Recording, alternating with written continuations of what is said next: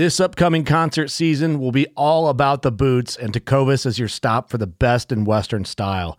Tecovas has seasonal and limited edition offerings this spring and summer, including men's and women's boots, apparel, hats, bags, and more. All Tecovas boots are made by hand in a time-honored tradition with timeless styles that are always on trend. And Tecovas has first wear comfort with little to no break-in period. It's hard to find this level of comfort paired with this level of style. Stop by your local Tecovas store, have a complimentary drink or two, that's WCB style, and shop new styles. The smell of fresh leather and friendly staff are at your service. Many stores even have leather custom branding to make your boots truly personalized. And with regular live music and events, there's no in-store experience like it. If you can't make it into a store, just visit tecovas.com. That's TECOVAS.com. They offer free shipping on all boots, as well as free returns and exchanges, and ship right to your door. Go to tecovas.com and find your new favorite pair of boots today. Fishing like a local isn't just about catching fish. It's about connecting with the environment and the people who call it home. It's about hearing the stories and traditions that have been passed down for generations and sharing unforgettable moments with the people you meet along the way. Fishing like a local is having an experience that stays with you forever. And with Fishing Booker, you can experience it too, no matter where you are. Discover your next adventure on Fishing Booker. They have come a very long way in that regard, where you're going to see a lot more automation. I mean, a farmer, could go out in the field with one of our spraying drones and cover 7 to 10 acres in an hour. And literally the job of the person flying the drone is just mapping. They're setting up perimeters. Mm-hmm. They're telling the drone where to fly, and then they're hitting go.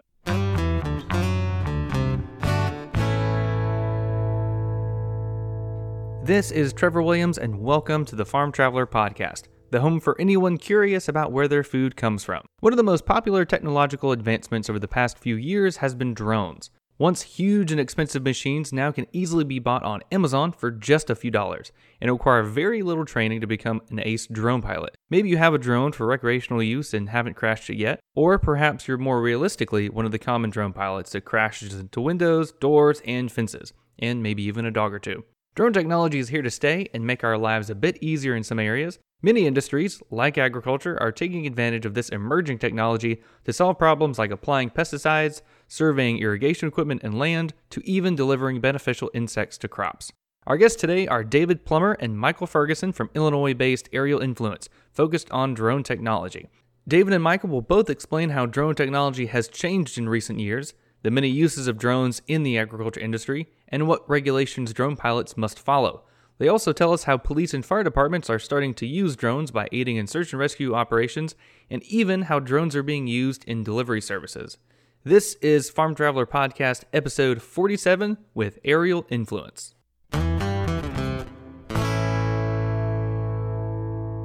All right, well, David and Michael from Aerial Influence, welcome to the podcast. How are you guys doing? Good. Thank you so much for having us. Yeah, good, Trevor. Thank you. Hey, absolutely. Thanks. I'm glad you guys are on. So I know drone technology is kind of booming in the agriculture industry and just basically in general, because you've got like the DJ drones, the super popular ones, and then you've got tens to thousands of dollars of drones. So it's a super cool industry. So tell me how you both kind of got started with drones. And I know you're in Illinois. So how did you kind of start Aerial Influence? So, it's a long story that goes back some decades, actually. We grew up together in Indiana since we were like 5 years old. We grew up in the same neighborhood. When we were younger, we really got into the RC cars a lot. Like, we were in leagues, and we would go every weekend and race them against other people. Just always were really into that. Well, flash forward 30 years later, and we had both gone on our different career paths. Michael into the real estate world. I worked in television for about 25 years, and it just kind of came full circle where somebody that I worked with was using a drone in the broadcasting world, and I thought that was pretty amazing because shots that you could only get with a helicopter or an airplane in the past, now you could get with a relatively inexpensive drone.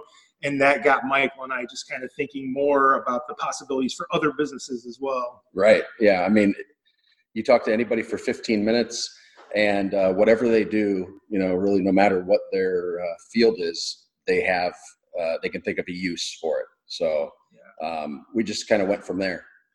And really, so I kind of, giving you the whole story, I sort of went, continued in television while Michael sort of went full force into this business. So for like 2.5 years, right? Michael sort of jumped into it full force, 2.5 years ago? Yeah, so 2016, we actually formed the business with the idea of David was still working in the television industry, that kind of thing. We have an actual location. So we have an office with 15 acres. So we use that 15 acres for training and flying, kind of research and development. And then I guess you could say the office is kind of a meeting grounds and a showroom. But it took a while because we wanted to do it right and have kind of like an all-in-one type of experience for our clients. And it worked out where, a year and a half ago. Yeah, I was about a year and a half ago. I was available to basically start, doing this full time, and we've really been going at it pretty hard since then.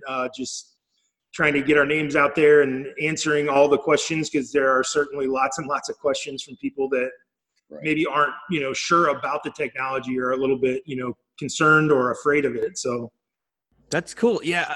I mean, how have you guys seen the industry change? I mean, it seems like a few years ago, there was like a big boom in kind of like I think the Mavic Pro or something like that, like the super affordable. When I say super affordable, it's like $300 or $400 where people could kind of get into drone flying on their own. And now I have like a little one that's like the size of a $50, and I got it for like $15 on Amazon. So how has the industry changed? Like, have you seen more and more people kind of getting into drones? Yeah, definitely. Now you can get little drones at 7-Eleven or your local gas station a lot of times. But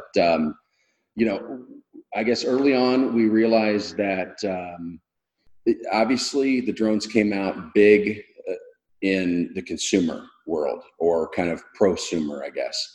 And most of them were just kind of like flying eyeballs, or just they have cameras, that kind of thing. But I would say over the last 4 years, they've really developed, they've come a long way. I mean, the technology's come a long way. The sensors on them have come a long way. They're actually, they're hard to wreck now. Like, aside from, if you really are just trying to be reckless, if you're turning the sensors off, trying to do something that know a drone shouldn't be able to do, they're kind of hard to wreck. I mean, they've got so many sensors around them. I actually did a test once just to see how one of our Mavics would do with the sensors, and I drove it, straight at my head, going about, they'll fly up to about 35, 40 miles an hour, and just kept it going straight to see what would happen. And it did. It stopped about 10 feet in front of me and would not go any further because it saw me, So I have that much faith in the drones. Now if it had hit me, I probably wouldn't be talking. Well, that's when your cat-like reflexes would have taken over. That's right. Exactly. Yeah. There you go. Yeah. A friend of mine had the new GoPro drone whenever it came out. And he was saying that if it loses connection with you, no matter how far away it is, it will fly back to its point of origin. And that's so cool. Like, it won't crash or anything because it just loses signal with you. It will just fly back to its point of origin. And it seems like the technology for that is just always kind of growing.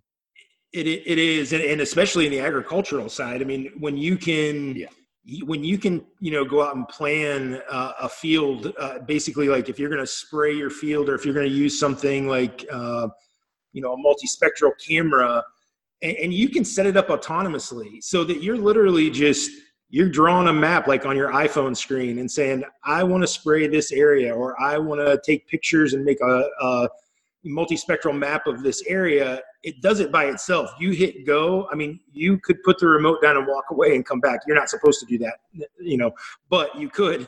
And it's, when you come back, the drone would be landed and be finished taking all of its pictures. So they have come a very long way in that regard, where you're going to see a lot more automation. I mean, a farmer, could go out in the field with one of our spraying drones and cover 7 to 10 acres in an hour. And literally the job of the person flying the drone is just mapping. They're setting up perimeters. Mm-hmm. They're telling the drone where to fly, and then they're hitting go, and it takes the rest of it by itself. So yeah, and in addition to that, I mean, like you said, Trevor, it's recording its GPS takeoff location. So if it does, something catastrophic happens to the remote, the drone knows where it took off, so it can then essentially return to home with no remote or iPad connection. And in addition to the spraying drones, obviously you can't spray 100 acres just on one smaller tank, because these are definitely here for spot spraying right now, but they're getting to the point where they can do much more acreage.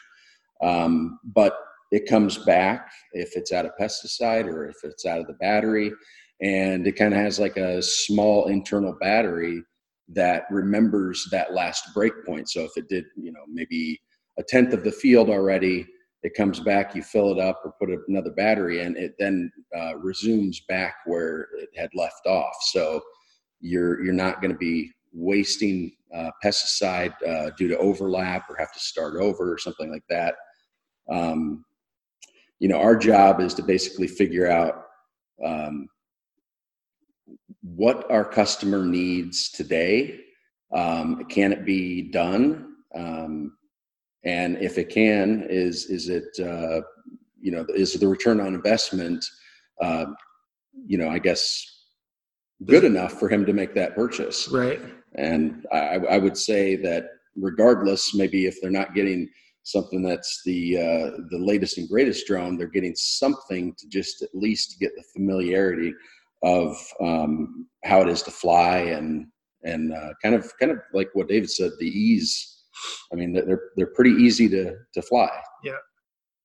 Right. So how exactly did y'all get involved with the ag sector? I mean, I know, like you're talking about, there's a lot of people that use drones to spray pesticides, and I've even seen some. We've been meaning to get him on the show. His company is called Parabug, and they actually have beneficial insects in a canister on a drone. And so, they fly over the field and drop the beneficial insect instead of pesticides. So that's another way to do it. But how exactly did y'all get involved with the ag industry, and what kind of interest have you seen there?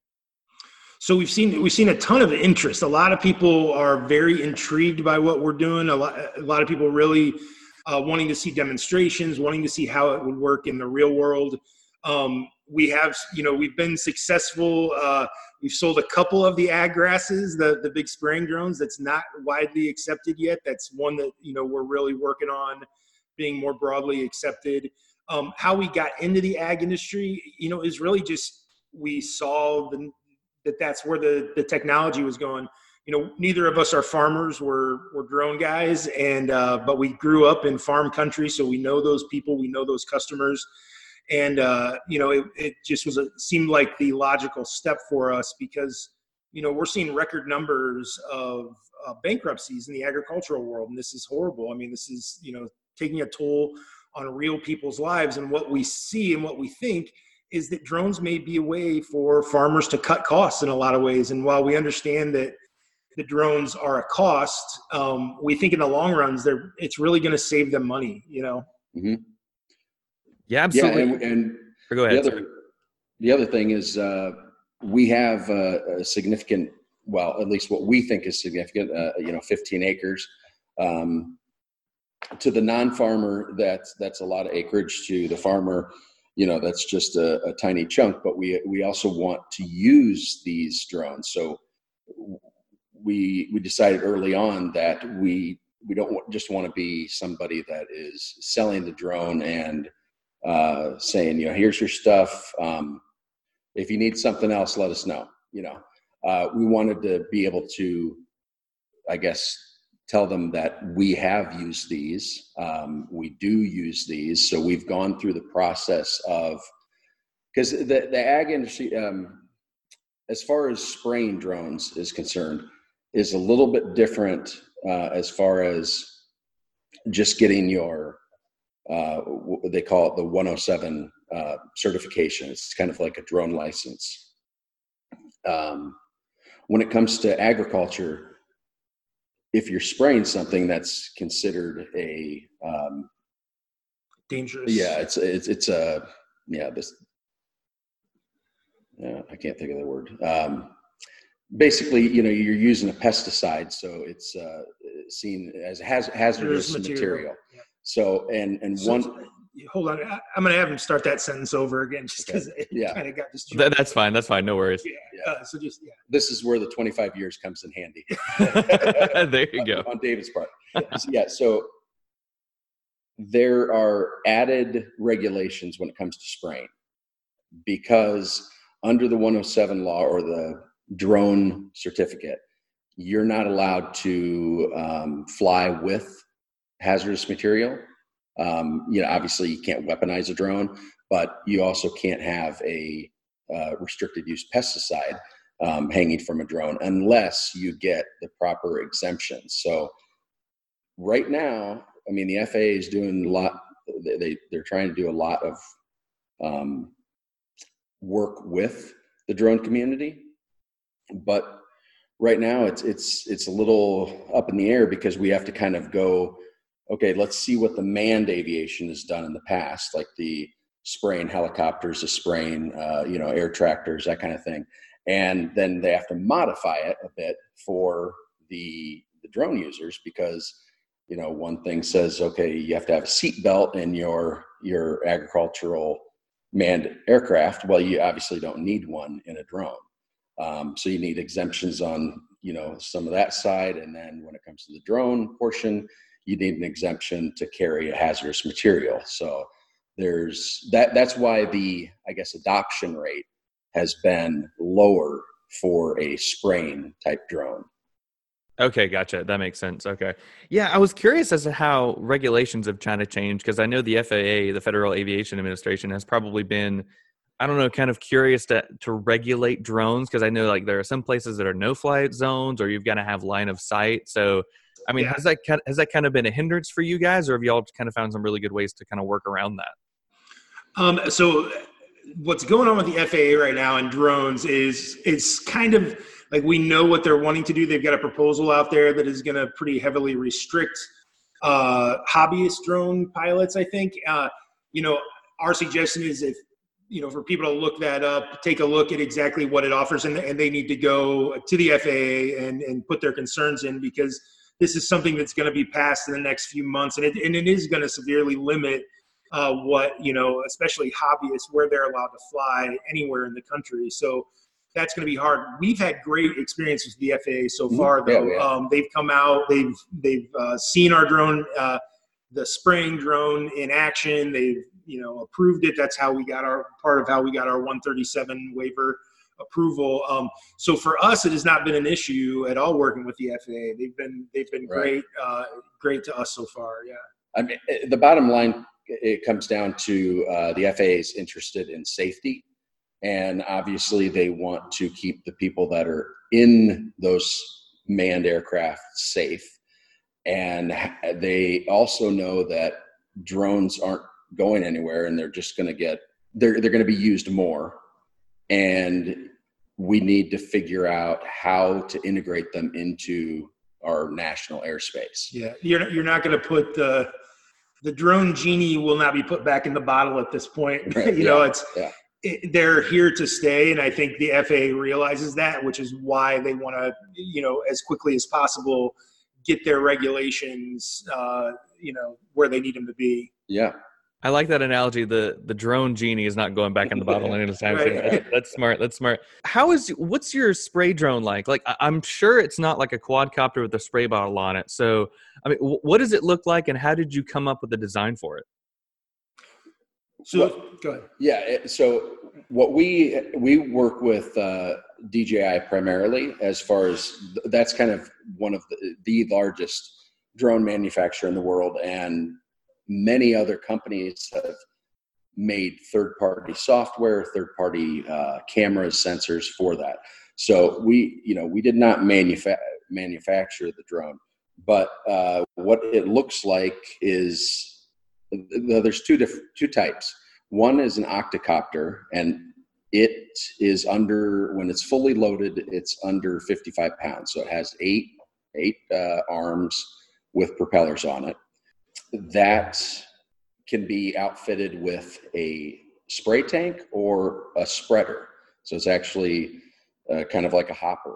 So you can do anything from spraying for pesticides, herbicides, that kind of thing, to putting on the spreader for doing cover crops. Maybe when the corn is already 5 feet tall, you want to get a little bit of cover crop, clover or something in there without driving a tractor and knocking over, several rows. Then they've got one that is larger, which you have to go through a little bit deeper set of exemptions. And when that's fully loaded, that's about 90 pounds. So these are obviously serious machines. When you're talking about, this is why the FAA is gonna be so picky about this stuff. You're flying a 55-pound object through the air, and in the case of the T-16, a 90-something pound drone through the air. So yeah, I mean, the regulations in the agricultural side, we really are just at the beginning of it all, Right. So while we are not inventors and didn't design the drones itself, we do feel like we're kind of pioneers in the fact of we're some of the only folks out there sort of pushing how drones are going to save money and save time and tighten up a lot of different operations, a lot of different agricultural operations, the way they're currently doing things. Gotcha. Yeah. And y'all talked about it before, and I'm checking out your website right now. And you've mentioned that, I mean, not only in the ag sector, but also different places like police work and firefighters are also using drone technology. So what are some ways that kind of different agencies and different industries are using super popular drones right now to solve problems that they have? So I think our biggest adopters so far has been police, fire departments, especially police and search and rescue in general. Yeah. We've had people, we work a lot with the Elgin, Illinois Police Department. They've saved lives with the drone. They saved one guy in particular who was in diabetic shock in the middle of the woods, could not find him. People were on the ground. They didn't see him. They could hear something, but they couldn't find him. And the drone was able to get up in the air, see his thermal, you can see the heat signature of the body, and they were able to find him in time and save his life. So that's one of the main ways we feel like drones are really impacting the world. They're also using drones for mapping, 3D mapping of like crime scenes or accident reconstruction. They can take a drone up and literally make like a 3D model with accurate measurements and everything in 20 minutes with some of the drones that we have. So yeah, it's adding to what David said. I mean, it's really an easy, adoption or sell, so to speak, because one, you're helping save time with the police and fire, so you can find somebody quicker. That's obviously beneficial to the public. It's beneficial to, the search and rescue operation. When there might be a fatality in a crash scene, getting that evidence collected in a timely manner. We've all been in those traffic situations where you're rerouted or you're doing like a U-turn because there's a crash. Sometimes they can cut off a road for 6 hours or something.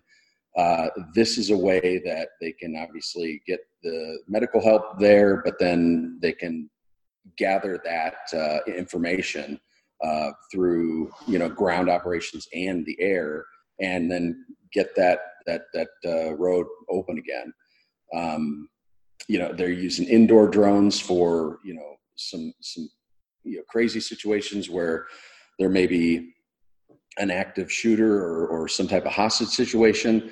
And instead of putting one of the SWAT people in the line of fire, so to speak, you can maybe clear a room with an indoor drone, and you could just have it either hover or sit there, and at least you're giving kind of like an eye into what they're getting, what the SWAT team, what the police are getting themselves into.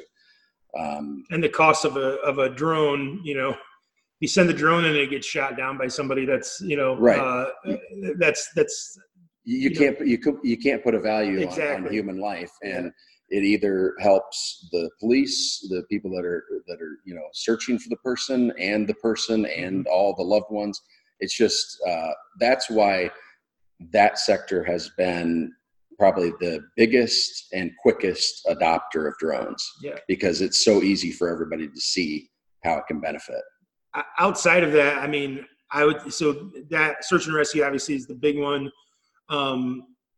Construction companies, they're using them. They're literally, they can do volumetrics with the drones, so they can tell if there's something, on their construction yard that they need more of. If there's more stone that they need, there's more gravel that they need. They can literally send a drone up and it can tell them how much they have and when they need to reorder it. They can, just check the project as it goes day to day. They can go out 20 minutes a day and fly a map just to see how the building is progressing. We've got energy companies that are using them now. We are working with the Wisconsin Department of Natural Resources. They're using one of our drones to actually track the migration and mating habits of ducks. So they're using one of the thermal drones, which can actually see heat signatures, and that's how they're keeping track of the ducks. So we thought that one was pretty interesting. Right.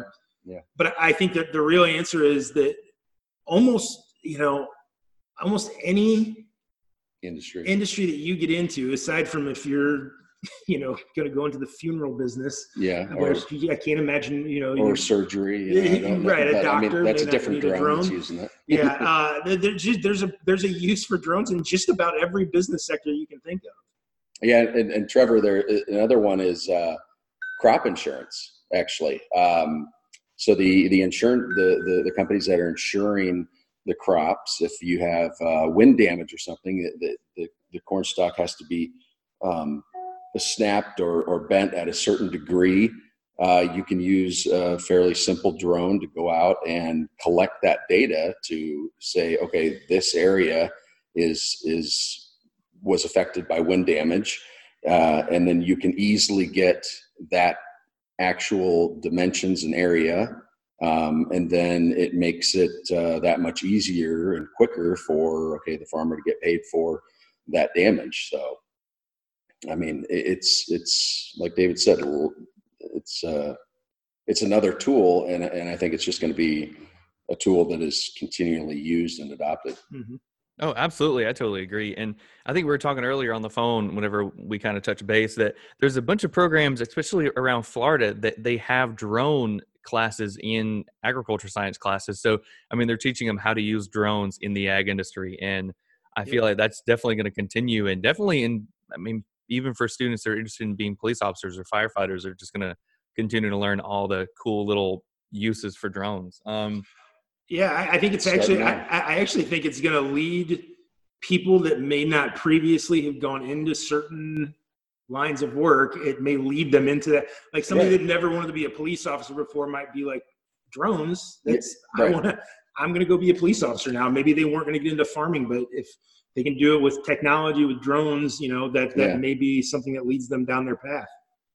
Oh, yeah. I mean, it's such a cool little new industry. And so people are all curious to learn more about it and do it. I remember, and I wanted to tell you guys this story. A friend of mine that had the GoPro drone, his dad broke his leg or something, was kind of housebound for a while.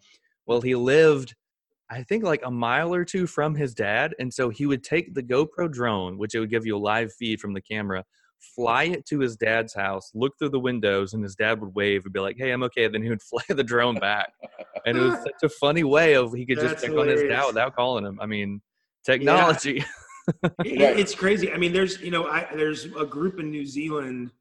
I'm not sure if I mentioned this the other day, but there's a group in New Zealand that's actually using one of the drones. It's got a speaker on it. One of the drones we sell has a speaker on top. So you can, it can be used for search and rescue, for different things, if they want to communicate with somebody that's lost or whatever. But what these folks are doing is they've recorded the sound of a dog barking into the drone, and then they're using it to actually like herd cattle and herd sheep. So they're flying the drone around. It's barking, like they would normally hear from a dog, but instead of a dog, it's a drone. Oh my goodness, that's clever. I like that idea. Yeah. That's awesome. Well, so where do you guys see the future of drone technology going? I mean, do you think that things like drone racing are going to get super popular, or do you think everybody's going to have a drone? Where do you see the whole drone industry going? I think that you're going to see it, and Michael made this point to me earlier. I think you're going to see it get both smaller and bigger. I think right now, as far as the drone, the actual sizes of the drones, I think right now you're seeing things like the Mavic Mini, which is just hugely popular. It's like $500, and you can fly it indoors and outdoors, and that's just a great entry-level drone for people. So I think you're going to see more and more adoption from people because the price point is coming down. The drones are much more responsive. They're much more intuitive. They're much easier to use. So you're going to see it in that regard get smaller. But you're going to see other drones on the other side, like the farming drones, are going to probably get bigger and bigger. Right. I mean, they've already had. Really, the spraying drones have been around for 20 years. I mean, they've been using remote, like RC helicopters in, Japan, China, that kind of thing. So, obviously you're going to need to have some drones that have heavier payload. And that payload's not always just going to be spray and seed. It's going to be people. They've already started. There's several companies that are starting to do and test for, I guess, what you call urban mobility, urban air mobility. So you're going to be flying, or some people are going to, at some point, going to be in these drones, and they're going to be autonomous, and it's going to be point A to point B, and it might be over. Probably a shorter distance at first, but then there might be ones that are doing cargo or moving stuff from one site to the other site on a construction site type thing. Where I don't see drones going in the future, and I think this is an important one, is they're not going to replace anything fully. Drones are not going to come in and replace crop dusters, and they're not going to come in, or aerial applicators, and that's not what they're going to do. They're tools. It's like a wrench. It's something you've got in your toolbox. If an aerial applicator who typically flies with an airplane has an area that he's not able to reach, maybe this is a wise investment for him because he's able to reach an area he was never able to reach before. Right. So it's looking at it as a tool, not as a replacement, not as, drones are not coming to take anyone's job. They are going to change the industry in some regard. Mm-hmm. But they're just a tool in the tool shed. Yeah, they seem like they're going to be much more complementary than anything, kind of like Al said, not replacing anything, but just kind of being another tool that people can use no matter what industry that they're in. That's right. Yeah. That's cool. Well, David, Michael, this has been really cool talking about all things drones and kind of how they're being used in the agriculture industry and a bunch of other industries, that's for sure. If people want to learn more about you guys and more about Aerial Influence, where can they go to kind of see what y'all are up to? Yeah, I'd say the best place, probably, we're working on our website still. So I would tell them to go to our Facebook page. Just go to Facebook and search up Aerial Influence, and that's AERIAL Influence, or on YouTube as well. We have a YouTube channel. Search for Aerial Influence, and you'll find us there. Yeah, or give us a call. Email, anything. Yeah. Contact at aerialinfluence.com. Phone number 312-278-7232. Yeah. Perfect. Well, we will link all that stuff for this episode. Really cool business you guys have going on. Really cool. Excited to kind of see what happens next with you guys. I'm glad y'all came on. Thanks so much, and wish y'all the best of luck with Aerial Influence. Thanks, Trevor.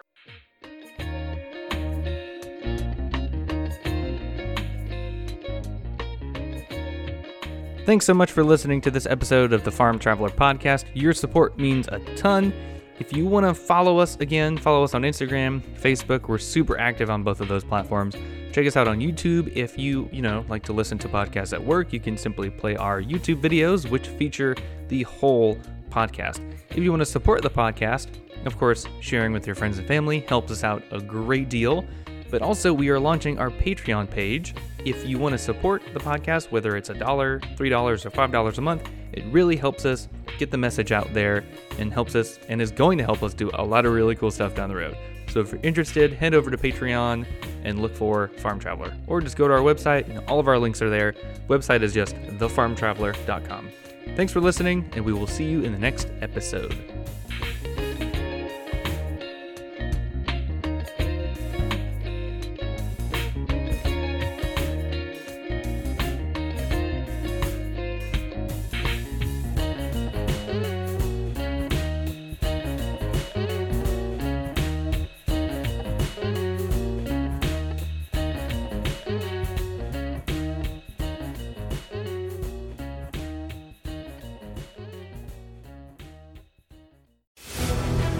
You go out there and the fish are where you think they are. Any one of these casts could be the bite. It's the most exciting fishing that I know, right here at Hawks Cave.